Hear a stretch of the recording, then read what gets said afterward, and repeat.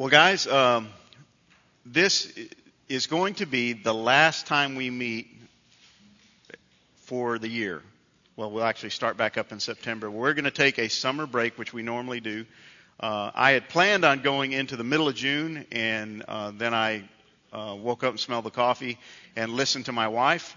And we are headed to Ethiopia at the end of June for a 10-day teaching trip to Ethiopian pastors, and I have not even yet begun to prepare for that, and so I need to do so. And so I'm going to start working on that, and also we're trying to get geared up to write all the DVDs and scripts and the devotional guides for the fall campaign, which comes up in September, which I have also not started writing.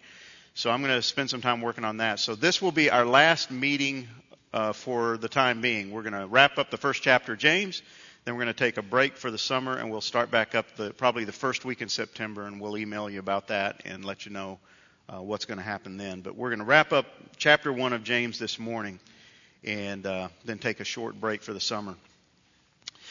You know, as we've talked over the last few weeks, the book of James is really a book on the theology of suffering. We've talked a lot about trials because that's what the book's about. And last week we looked at this issue of how we have two choices when it comes to a trial. Trials are going to come. We can't avoid them. We don't get out of them because we accept Christ, because we're believers. So when a trial comes, we can do one of two things. We can take it as a potential test of our faith, and we can then learn to persevere and endure, and that produces spiritual maturity. Or we can allow that trial to become a source of temptation, which leads to sin, which ultimately results in death, separation from God. So we got two choices. And so we need to, when we encounter a trial, we need to pray. We need to pray for perseverance. We need to pray for endurance. But we also need to pray for protection. Protection from what? The trial? No, really protection from how we might react to the trial. The sin that comes out in the midst of a trial, the anger, the resentment, wanting to get even, wanting to get back. All kinds of things happen when we encounter a trial. So we need to pray for protection. We need to pray for God's provision. We also need to pray that He would just keep us safe from our own sinful self when we encounter a trial. So we need to pray, Lord, keep me safe. But we also need to pray another thing that we're going to talk about this morning, and that's, Lord, keep me pure. Keep me pure. When I encounter a trial, I don't think about that. I don't think about keep me pure in the midst of this trial. But reality is, for each of us, is that when we get into a trial, our tendency is, guys, to react in a wrong way, to react in a sinful way, not a righteous way. And so to pray that, Lord, keep me pure in the midst of this trial is something that we really need to think about and pray for as we encounter trials. So this morning, I want to take a few minutes, and you're going to take a few minutes in your discussion time around the tables with Psalm chapter 25 and just a few of the verses. If you did your lesson this week, you spent a little bit of time in here, and I want us to spend a little bit of time around our tables this morning in this passage. But here's the verses I want you to camp on. It's chapter 25 of Psalms, verses 4 and 5, and verses 20 and 21. Listen to what it says. Make me know your ways, O Lord. Teach me your paths. Lead me in your truth and teach me. For you are the God of my salvation. For you I wait all the day. Guard my soul and deliver me. Do not let me be ashamed, for I take refuge in you. Let integrity and uprightness preserve me, for I wait for you. Now, this psalm was written, as many of the psalms were, by David in the midst of difficulties and trials. David went through a lot. You know the story of David and how when he was anointed king by the prophet, the only problem was there was already a king on the throne, and it was Saul. And so David spent years of his life running from Saul, who spent years trying to kill David. And he had 3,000 hired mercenaries whose sole job was to eliminate David from the face of the earth. So David had some trials. He had some tribulations. And he writes this, and it's really a prayer. And it's a prayer of request to God. So let's take a look at this. What does David pray? I went and looked at some various translations to see how they took these verses, and here's what I discovered. One way you can look at this is he says, show me how you work, God. School me in your ways. Show me how you work. One of the things that David prayed in the midst of a trial is, show me how you work. School me. Teach me your ways, because his ways are what? Not our ways. How he works is different than the way we work. Another thing he prayed is, be my guide and teacher in the true way. What's the true way versus the false way? The human way versus the righteous way, the godly way. He says, protect me, deliver me. One translation says, guard my soul. Guard my soul from making bad choices, wrong decisions, wrong reactions. Protect me from what? Again, not just the external circumstances, but from within. Protect me from me. I'm usually my own worst enemy in the midst of a trial. It's not so much what's happening to me as how I react to it. So he says, protect me, deliver me. May integrity and godliness protect me. See, he's asking for something in the midst of the trial. He wants to have integrity, wholeness, completeness, godliness in every area of his life. Protect me with that. May your integrity in me protect me. See, his prayer is a little bit different than most of ours when we encounter trials. So when you and I encounter trials, which is going to happen, how should we respond? Well, we should desire these things. Spiritual purity over our own comfort. Spiritual purity over our own comfort. What's the natural reaction in the midst of a trial? I just want it to go away. I want to get back to the way it was. I want life to be easy again. I want my world back the way I thought it was before. But we should desire spiritual purity over our own comfort, moral courage in the face of difficulties, that I would have the moral courage to stand up and do the right thing and not do the ungodly thing, the unrighteous thing. We should desire God's instruction as well as his protection.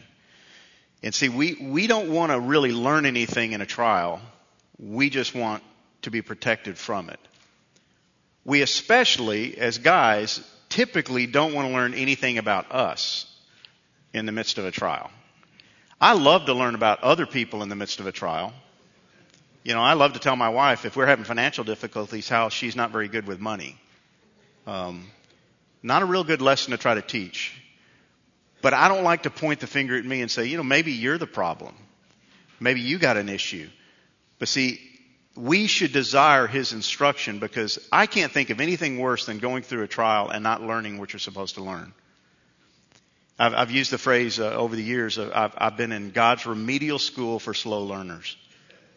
Because I feel like I go through the same lesson over and over again. And I ask God, haven't we been here before? And he'll go, yeah, we have. Why? Well, because you didn't learn it the first time. And so we're going to go through it again. We should want his instruction in the midst of a trial so we don't have to go through it again, so that we learn what he has to teach us.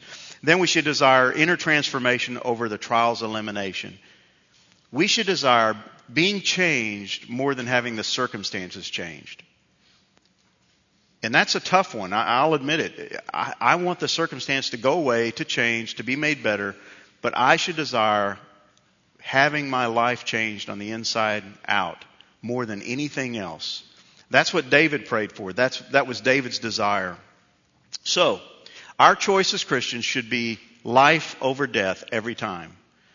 Life over death. What does that mean? Well, I should choose in the midst of a trial eternal life change over death. Because remember the two choices? I can choose to see it as a trial that's a test that leads to transformation of my life and spiritual maturity, or I can see it as, or allow it to become a temptation, which leads to sin, which always leads to what? Death. Not eternal death, that we're going to be separated from God for eternity, we lose our salvation, but just the separation of my relationship with him here on this earth. You've had that happen, where you react wrongly to a trial, and you sin, and you get angry, and you react, and suddenly that wall goes up between you and the Father, and you don't have the peace, you don't have the joy, and you're separated from him for a period of time because of the sin within you. We should choose life, not death. because you and I have been given life in Christ. Live out that righteous life. He's given you life, eternal life, life more abundantly, we're told. Why don't we live that out? That's what David was praying, is I want to live out the righteous life right now, even in the midst of a trial. And he did. If you go back and study his life, when he got into trials and when he got into difficulties and when he was in the cave of Adullam and his men said, hey, there's King Saul. He's trying to kill you. You kill him. What did he say? Who am I to raise my hand against God's anointed? He did the right thing in the midst of a trial. Had that been me, Saul had been toast. I mean, he'd been dead. But David reacted in the right way. He lived out the righteous life. Our beliefs, guys, should impact our behavior. We talk about this a lot. You know, we need to live out what we say we believe. The world is not attracted to religion. It's not attracted to hypocritical Christianity that we say one thing and do another. Our kids are not attracted to that. And one of the reasons they're leaving the church in droves, Joey Turner talked about this in his message on Sunday. One of the reasons they're leaving the church is because they look at us and they go, what is it you have that I would want? It doesn't make any difference in your life other than the fact you get up every Sunday morning and go to church and half the time you complain on your way. What do you have that I would really want? And so they walk away from the faith. We've got to live out what we say we believe, and it needs to show up in our behavior. Well, this morning we're going to look at verses 19 through the end of the chapter. We're going to cover some territory, but I think we'll be able to get it done. And look at verses 19 through 21. Remember the context. The context is trials. We can't lose sight of that. Verses 19 through 21 says this, "This you know, my beloved brethren, but everyone must be quick to hear, slow to speak, and slow to anger. For the anger of man does not achieve the righteousness of God. Therefore, putting aside all filthiness and all that remains of wickedness, in humility receive the word implanted, which is able to save your souls." We need to be quick to listen and slow to speak. Again, what's the context? Trials. You're in the midst of the trial. What's the temptation? Speak first, think later. Listen later. Just spew it out, whatever you feel. Whatever's on your mind, go ahead and say it. I think the curses of the business world today, and it's also prevalent in the church, is email. Email is highly destructive. Why? Because it's so easy to send, isn't it? Somebody burns you with an email, and then you're going to torch them right back. And you type, depending on how many words you can type a minute, you send them the scorching email, and you hit send, and then about the time you hit send, you wish you could, gosh, I wish I hadn't sent that. And it just burns somebody because you didn't stop and think about it. You didn't stop and say, wait a minute. I'm going to put this aside. I'm going to come back and read it in 24 hours and see if I really want to send that. And I guarantee if half of us did that, half of the time, we wouldn't send most of the messages we send. But we speak first, and we're really slow to listen. You know, he says at the beginning of these verses, verse 19, he says, "This you know," and really it's just, know this. It's an imperative. It's a command. It's like he's saying, if you want to know something, brothers in Christ, know this. Know this. Be quick to listen, slow to speak. Again, it's a command. He wants them to listen very carefully to what he's about to say, what the Holy Spirit's about to say through him. It could be said this way, because you are very dear to me, I am urging all of you, be sure to do these things. Listen to me. Do these things. Do what things? Be quick to hear, slow to speak, slow to anger. Listen to me. Man, if you hear anything else this morning, this is so critical to us as men because of what we say to other people. Again, I put everything in the context of my family because I spend a lot of time with my family. I think of the things that I say to my children out of anger, out of resentment, they just irritate me sometimes. And man, I can lash out and I say things and I wish I could get them back. And I apologize, but you know, kids have great memories, don't they? Kids remember. They remember what we say, and they remember the things we do. That's why he says, please know this. Listen to what I'm saying. First of all, be quick to listen. Be quick to listen. This is a critical one, I think, guys, because we don't listen real well. And he's saying, listen to this. Be quick to listen. Listen to what? What are we supposed to listen to? Well, the word of truth is what he talks about in these verses. Listen to the word of truth, the word that's in you, the word of God. Listen to it. But no, I want to react first, and then I'll go look for it. I'll say what I want to say, and then I'll go see what the word says about it, and usually it tells me I shouldn't have said it. Well, it's always easier to ask forgiveness. But no, listen. Listen to what God has to say regarding what? Your situation. That's why he said, if you lack wisdom, I don't know what to do in this situation. Well, go ask God.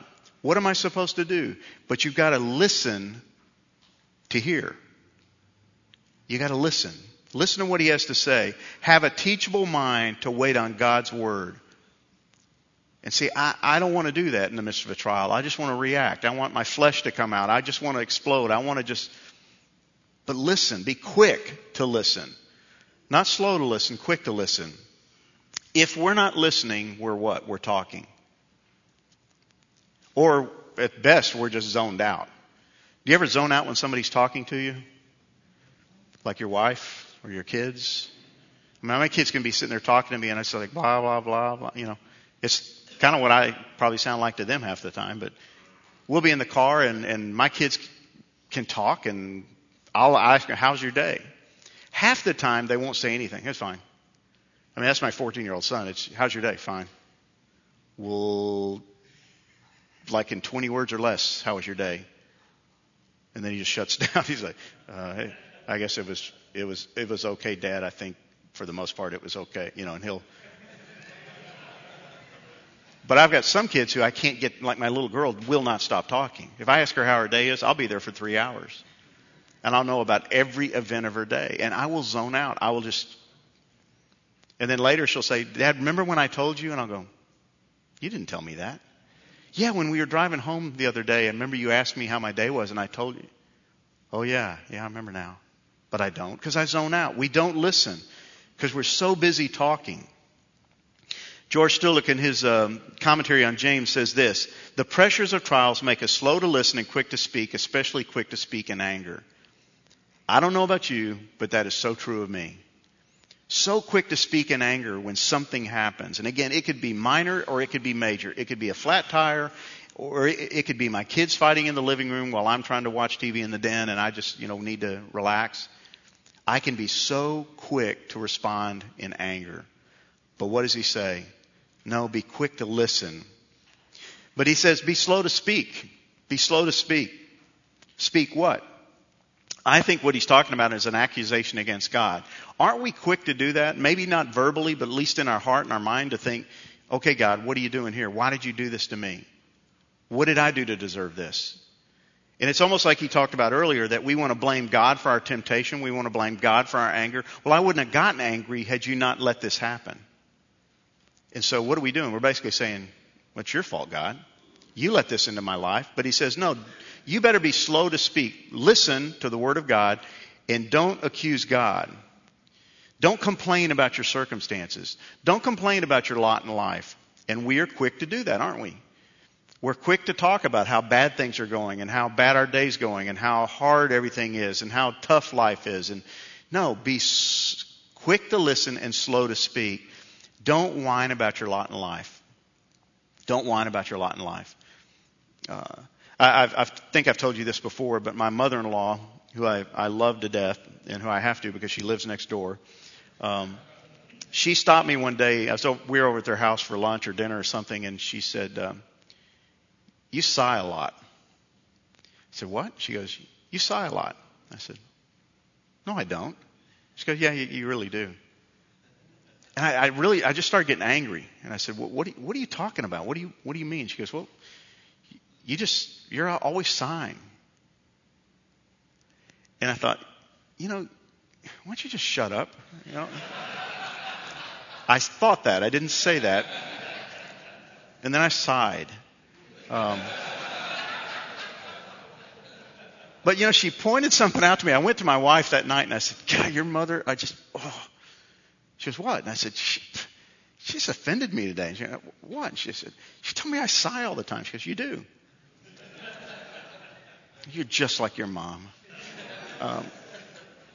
But it's a subtle way of letting people know what? Man, I'm under a lot of pressure. I got a lot on my mind. Oh, man, I'm so stressed out. And it's a way of whining. It's a way of whining. And, we all do it different ways, don't we? We all do it different ways. But it is a way of speaking. I can react a certain way to my kids, and I can speak volumes without saying a word, and my kids know exactly how Dad is. And they know to stay away from him or go sit in his lap, based on the way I react. Be slow to speak, guys. Complaining and moaning lead to anger. It always leads to anger. You don't get very happy sitting around whining and moaning, do you? Whining about your circumstances, moaning about how bad things are. It doesn't make you happy. It usually leads to anger because you start building up a case of just how bad things are. And that's why he leads to the third thing. Be slow to anger. Watch your anger. If you're going to get there slowly. Don't get there quickly. Slow to anger over the tests that come your way. When you have something happen, take a deep breath. Be slow to anger, not quick to anger. How do you pull that off? Is it just count to 10? Doesn't work for me. I usually don't make it to 6. The key are the two ones before it. Be quick to listen and slow to speak. That's how you're slow to anger. But see, we reverse them. We're quick to anger because we're quick to speak and we're slow to listen. We get them all out of order. So when a test comes your way, a trial comes your way, maybe it's a failure with the temptation associated with the trial. The trial comes, you walk outside, you got a flat tire, you explode, you yell at your wife, you yell at your kids, you kick the dog. And then you're angry over your own reaction. You're angry that you got angry. You're frustrated with yourself. Maybe your anger is with God about the condition you find yourself in. I don't like my condition. I don't like the fact that I'm separated, I'm divorced, I'm near bankruptcy, I don't have a job, I don't like my job, I don't like this, I don't like that. Your anger comes out over your circumstances. He says, be slow to anger. Because why? Anger leads to nothing profitable. That's going to be his point. It doesn't profit. What does verse 20 say? The anger of man does not achieve the righteousness of God. It doesn't produce anything of value. We talk about righteous indignation and how God gets angry and Jesus got angry and you're not God and you're not Jesus. And very rarely, if ever, does my anger ever come out in a righteous way. And so we have to be very careful with this. My kind of anger, and he says it's the anger of man. Human fleshly anger does not ever achieve the righteousness of God. So let's take a look at that. My anger, man's anger versus God's righteousness. Getting mad isn't going to change the circumstances, does it? You walk outside after this and you got a flat tire and you just get angry, you kick the tire, you take out the tire wrench and you hit the side of your car and what does that accomplish? Not a blessed thing, except make it worse. It doesn't change the circumstances. Now, it relieves some tension, and I'm into relieving tension, but go run. Do something productive, but it doesn't usually produce anything. It doesn't make you more Christ-like, does it? The other guys won't come around the car and go, whoa, hey, this is a godly guy. I've never heard some of those words before. He must be speaking in tongues. He's powerful. Look at the dent in the side of his car. It does not make you more Christ-like, but it will prevent God from accomplishing his work in you. Now that's kind of scary, isn't it? When I get angry, when I explode, it's as if God steps back and says, all right, buddy, you're on your own. I'm not going to teach you anything in that condition, in that state, in your anger. You're on your own. And you can wail away at the tire. You can wail away at the side of your car. You can wail away at the people around you, your kids, circumstances, life in general, but you're on your own. My anger, man's anger, does not produce God's righteousness. It never will. It can't, because it's fleshly. Human anger and God's righteousness are at odds. They're at polar opposites. So when we get angry in the midst of a trial, we're not anywhere near God's righteousness, and we can't achieve it, and we aren't associated with it. We can't reach it because we're so consumed with our anger. Human anger cannot produce God's righteousness. It can't pull it off. It can't produce it. So why do we do it? Because it's of the flesh. It's the natural response for you and I. Listen to this commentator, how he approaches this issue. He says, if one's goal is to receive the crown of life, remember that's what James talked about a few verses earlier, one will make moral choices accordingly.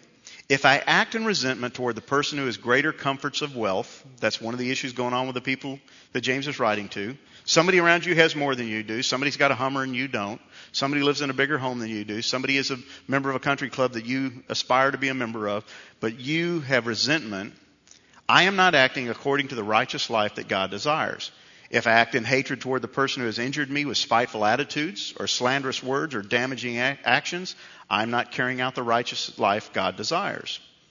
James is honest enough to face the choice clearly. Do I want revenge and comfort and avoidance of hardship, or do I want God's righteousness in my life? See, that's the choice. Which do you want? I can get angry. I can get resentful. I can lash out. I can take matters into my own hand, or I can desire to live a righteous life. Which one do you want more? And see, where this comes full circle for us, guys, is when something happens today, and I guarantee something's going to happen today. How will you react? Will you desire to live righteously in the midst of it? Will you begin to pray, Lord, protect me? Give me integrity. Let me respond in a Christ-like way so that I might have righteousness flow from my life to those around me. Is that going to be your prayer, or are you just going to be quick to speak and quick to anger? See, we have a choice every single day. Verse 21, he gives us some contrast here. He says, therefore, putting aside all filthiness and all the remains of wickedness and humility, receive the word implanted which is able to save your souls. What's he talking about? He's talking about two different things. Wickedness and the word. Wickedness and the word. One, he says to get rid of. Get rid of wickedness. Take it off. It's a phrase used commonly of a garment. Just get it off. Take it off. Literally get rid of it off of yourself. But the word, humbly accept it. Put it on. Take off one, put on the other. You can't have both at the same time. But both are intentional acts for you and I as believers. I have to decide that I'm going to humbly accept the word, what it's saying to me, what it's trying to teach me. But at the same time, I'm going to get rid of the wickedness. I'm going to remove it from my life in every way that I can. Well, what about wickedness? It's prevalent all around you. Everywhere you look is wickedness, right, guys? The temptation to get angry, the temptation to sin, the temptation to do the wrong thing. Wickedness is everywhere. It's around you. But the word is in you. The word he uses here, implanted, talks about it. It's a seed. The word of God has been placed in your heart and in my heart when we accept Christ, and it's supposed to grow. It's supposed to germinate. It's supposed to manifest itself in greater and greater ways. It's in you. The word in you is the only thing that's going to protect you from the evil around you. It's the word in you. If you don't have the word in you, if you're going through tough times and you're struggling and you come to me and you say, I don't know what to do. And if I ask you, are you in the word, and you tell me no, I'm going to tell you you're hopeless until you get in the word. And you can come meet with me every day for 6 hours, and I can't help you one iota if you're not willing to get in the word. If you will not get in the word, you are totally helpless and hopeless. And I don't care how many counselors you see, Christian or otherwise, you will never change and you will never see help and you will never grow if you refuse to get into the Word. You've got to be in the Word. The Word in you is what protects you from the evil around you. Are you tired of committing the same sins over and over again? Are you tired of the world of infecting you? And gosh, I keep doing the same things. I'm so tempted to do this and I'm so tempted to do that. You had better get in the Word and you better get the Word in you. And you better start memorizing the Word. Because if you don't, you are totally helpless. And you can come to church every stinking Sunday and sit through every sermon Ted ever preaches. And if you don't get in the Word and you don't get the Word in you, it won't make a difference. And you will continue to struggle with the same sins over and over and over again. The Word in you. Well, he infers this, guys, but wickedness threatens your soul. It does. You can't turn on the TV. You can't get on the internet. You can't drive down the freeway. You can't go to the grocery store and stand in the checkout line and see all the magazines without wickedness infecting your soul. But the Word can save your soul. Is he talking about salvation here? No. Because he's writing to believers. He's not talking about it's going to keep you from losing your faith. That's not the point. This is not about losing your salvation. That word means save your soul is to make whole and complete, to protect it, to make it whole. He's saying that if you're in the Word can protect your soul from the effects around you. Again, you got to be in the Word. Colossians tells us this, let the Word of Christ richly dwell where? Within you. With all wisdom, teaching and admonishing one another with psalms and hymns and spiritual songs, singing with thankfulness in your hearts to God. You've got to get into the Word. For the Word of God is living and active and sharper than any two-edged sword and piercing as far as the division of soul and spirit, of both joints and marrow, and able to judge the thoughts and intentions of the heart. Do you want to have your heart changed? Do you want to have your heart changed? Then you've got to get in the Word. And it's more than coming on Wednesday morning at 6:30. As happy as I am that you're here, and I hope you come back every time we meet, but if this is all you do and during the week you never spend time in the Word, it will not change your soul. And it cannot protect your soul. You know, I have guys come up and they say, and it's a great compliment, and they'll say, man, I love Wednesday morning, and it's my midweek boost. And I sit there and I go, you know, I don't know that I'm really happy about that. Because what it really means for some of them is, I got something on Sunday, I get something on Wednesday, and I get nothing in between.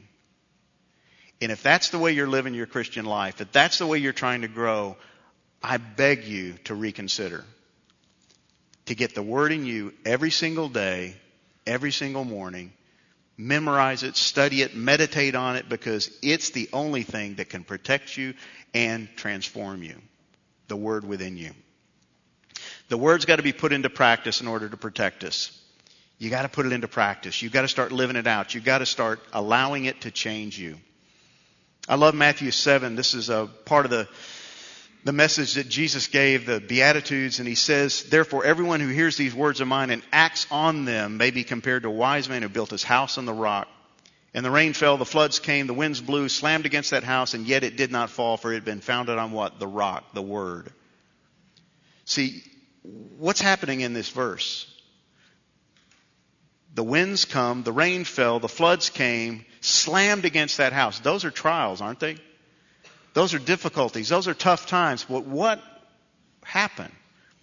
The house stood because it had been founded on what? The rock. See, when you and I crater, when you and I give in, when you and I fall in the midst of a trial, it's usually because we have no foundation. We don't even know where to go to look in the Scriptures because we don't spend any time in the Scriptures. So trial comes and we don't have any other option just to get angry, get frustrated, lash out, give up, because we don't have a foundation. That's why this is so important to James. That's why it's so important to you and I. Well, he's going to go on in verses 22 through 25, and he's going to make some application, and it's basically doing is believing. Doing is believing. This is one of those controversial topics in James' letter. This is the one that everybody gets bent out of shape over, what Martin Luther got bent over, and the reason he refused for years until the end of his life to even consider James as worthy of being put into the canon of Scripture because he thought he was contradicting Paul. And really, I don't see the controversy here, but he's basically just saying you got to do what you say you believe. And when you do it, it is proof of what you believe. It's an appetizer that leads up to the main course about works and faith, and we're going to deal with that at a later time. Basically, guys, your faith has got to be practical. It's got to be practical. It's got to be something that affects your everyday life. That's what the word integrity of heart means. It's wholeness. It's completeness. It's not compartmentalized. Practical faith in the Word should naturally grow into practical obedience to the Word. You know, it's great to memorize Scripture, but if you don't apply it to your life, who cares? It's like buying weights and putting them in your house and never using them. What's the good of that? Now, you can take all your friends into that room and say, look at all my weights. But all they got to do is take one look at you and realize that they're mutually exclusive. You don't use these. That's what we do with the Word sometimes, is people walk into our house and they see Scripture things on the wall and they see our Bible in the corner and they look at our life and they go, well, I don't see what difference this makes. I work with you. I live next door to you. What's the difference? It's got to be practical obedience. And we've got to be performers and not spectators. You know, he makes a big point out of this. Verse 22, prove yourselves doers of the word, not merely hearers who delude themselves. There's two kinds of people in the church today, in the family of God. Number one, doers, those who do. And that can literally be translated performer. In the day and age James wrote this letter, it was somebody who was a performer in a play, somebody who did something. They were active. And it carries the idea of action or activity. You're doing something. Okay, pretty basic. But it's one whose actions are visible and observable to those around them. He says, be a doer, not just a hearer. You know, he says, be quick to listen. That's great, but you got to also do something. Do. Let people around you see what you say you believe. Not just hear what you say you believe. They've got to be able to observe it. Someone who is a doer, not a watcher. I think in the church today, we got far too many watchers. People who sit on the sideline and they watch. They're spectators. They come to church to spectate. Entertain me, teach me something, but they don't do anything. They don't live it out in their daily life. And so James says, be a doer, not just a hearer. The other group of people are the hearers. They're passive. They sit in the audience and they do nothing. They just hear and hear and hear, and they never apply, never live it out, never act it out. It's someone who is content to sit back and observe while doing nothing. Just listen and listen and listen. What does a mirror do? Okay, basically, guys, a mirror does what? It just reveals the truth. That's the reason we don't like to look in it. We'd rather have a picture on the wall of what we look like at 20 than look at the mirror as we look today. A mirror just reveals the truth. It exposes flaws. It shows us what other people really see. It's just a revealer of truth. It can be a source of encouragement, but it can also be a source of embarrassment. Because you look in there and you see you got, a piece of lettuce in your teeth and it's been there for 3 days. A mirror is a revealer. That's why he uses the metaphor and he talks about the Word of God. He says a hearer will look in a mirror and just leave. They'll walk up, they'll look in the mirror, and they'll leave. He's exposed to areas that need change, but he refuses to do anything about it. So you look in the Word. You may hear something today. You may hear something on Sunday. You may, in your own quiet time, look in the Word. It reveals something about you, and you walk away from it. You do nothing with it. That's what he's talking about. You look, you consider, and you do nothing. That's what happens. Simply looking in the mirror does nothing to change you. You can look in the mirror and go, man, I need to do something about my weight. Wow, I need a haircut. But if that's all you do is look and leave, the mirror does nothing. It can't change anything unless you're willing to be an active participant. What does a doer do? He looks and he learns. He learns what's wrong with him and does something about it. A doer will look in the Word of God and be convicted and see something that needs to change, and he will go out and do something to change it. He learns what's expected of him and he does it. He's a doer. See the difference? You're either a hearer or a doer. He learns to spot the flaws in his spiritual appearance and change them. You look in the mirror, you see a spot. I can't wear this shirt. I got a business meeting. You go in and change. You look in the Word of God, you see a flaw, you see a spot in your life, you go and change it. That's what a doer does. He looks and he learns. So the Word of God is a mirror for you and I. Looking in the mirror does not change us. It doesn't make us more attractive. It doesn't make us less overweight. Just looking in the Word will not change you if all you do is walk away. If you refuse to apply it, it's like looking in a mirror and doing nothing with the information you just received. You know what we do? We avoid the mirror. If you're overweight, don't look in the mirror. And don't look in the mirror with your shirt off, because you're not going to like what you see. So you just walk past the mirror. You avoid mirrors. What do we do when we're living a life that is not righteous? We avoid the mirror of the Word of God because we don't like what it tells us. We don't like what it tells us. But he says, look intently. This is the same word used of the disciples when they looked in the tomb for Jesus. Did they just go, he's not there? Oh, nobody. No, they ran into the tomb and they looked and they looked and they searched diligently and with desperation. That's what he says. Look intently. Look with desperation. You should want to look in the Word and have it reveal every stinking flaw in your life so that you can change it. A casual glance at the Word results in carnal Christians.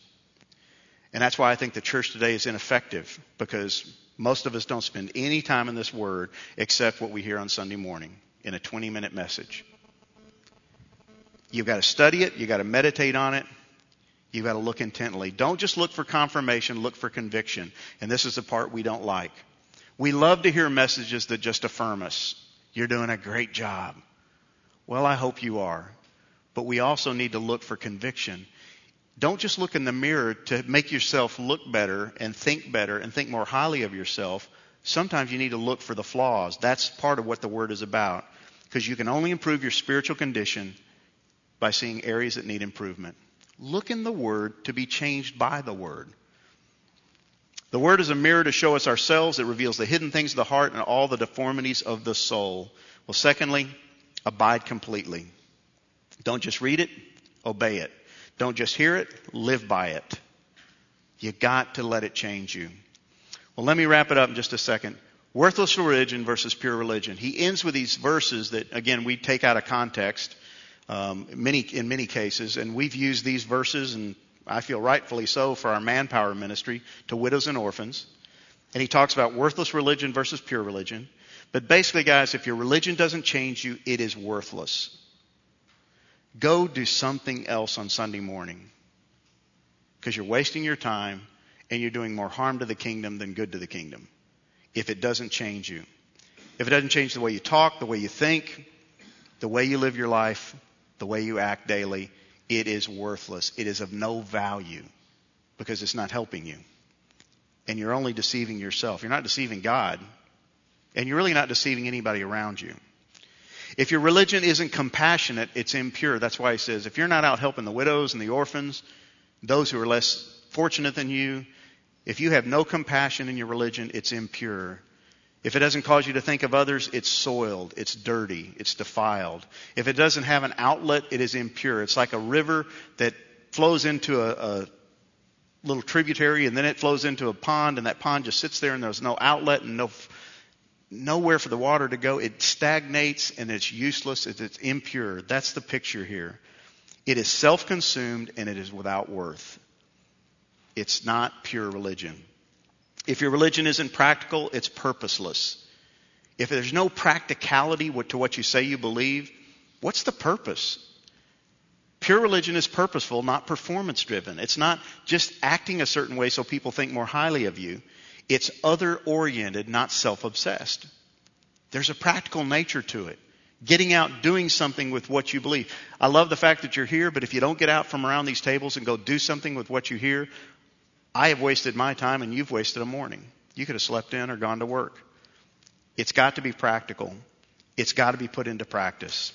Well, fourthly and finally, if your religion isn't in stark contrast to the world, it's nothing but a cheap counterfeit. It's a cheap counterfeit. It requires separateness. It demands holiness. And it expects distinctiveness. Well, guys, we've wrapped this thing up. And basically, if I could sum it all up, how you react to trials is going to result and should result in righteous behavior, both inwardly and outwardly. It should change the way you speak. It should result in sacrificial love for others. It should result in active obedience. And inwardly, it should renew your heart. It should result in a selfless attitude and a passion for holiness and righteousness. What do we do now? We're wrapping up chapter 1. We're going to take a break for a few months. What are you going to do with what you've just heard? What are you going to do with the next trial that comes your way? Because it is coming. I guarantee it. What are you going to do with it? Are you going to allow it to change your life? I pray that you will. I pray that God will use it to transform you inwardly and outwardly so that we can be the salt and light He's called us to be. Would you pray with me? Father, we thank you for this morning. Thank you for these men. I pray, Father, as we take this break over the summer months, that we would not take a break from you. I pray that we would not take a break from one another. I pray that you would continue the dialogue, that we would speak into each other's lives, that we would be in your word more than we've ever been before, that we would not see this as a break from study, but that we would spend time in your word on our own, that we would get together with other guys and do a study together, challenge one another, encourage one another to love and good works, Father, that we might live the life we've been called to live, that we might live the life we say we believe, and it change our behavior. Lord, we love you, we praise you, and we thank you that you love us so much that you allow trials to come into our lives that they might transform us. May they do that and transform us in the likeness of your Son. And we pray this in His name, in His name only. Amen. All right, guys. Have a good break.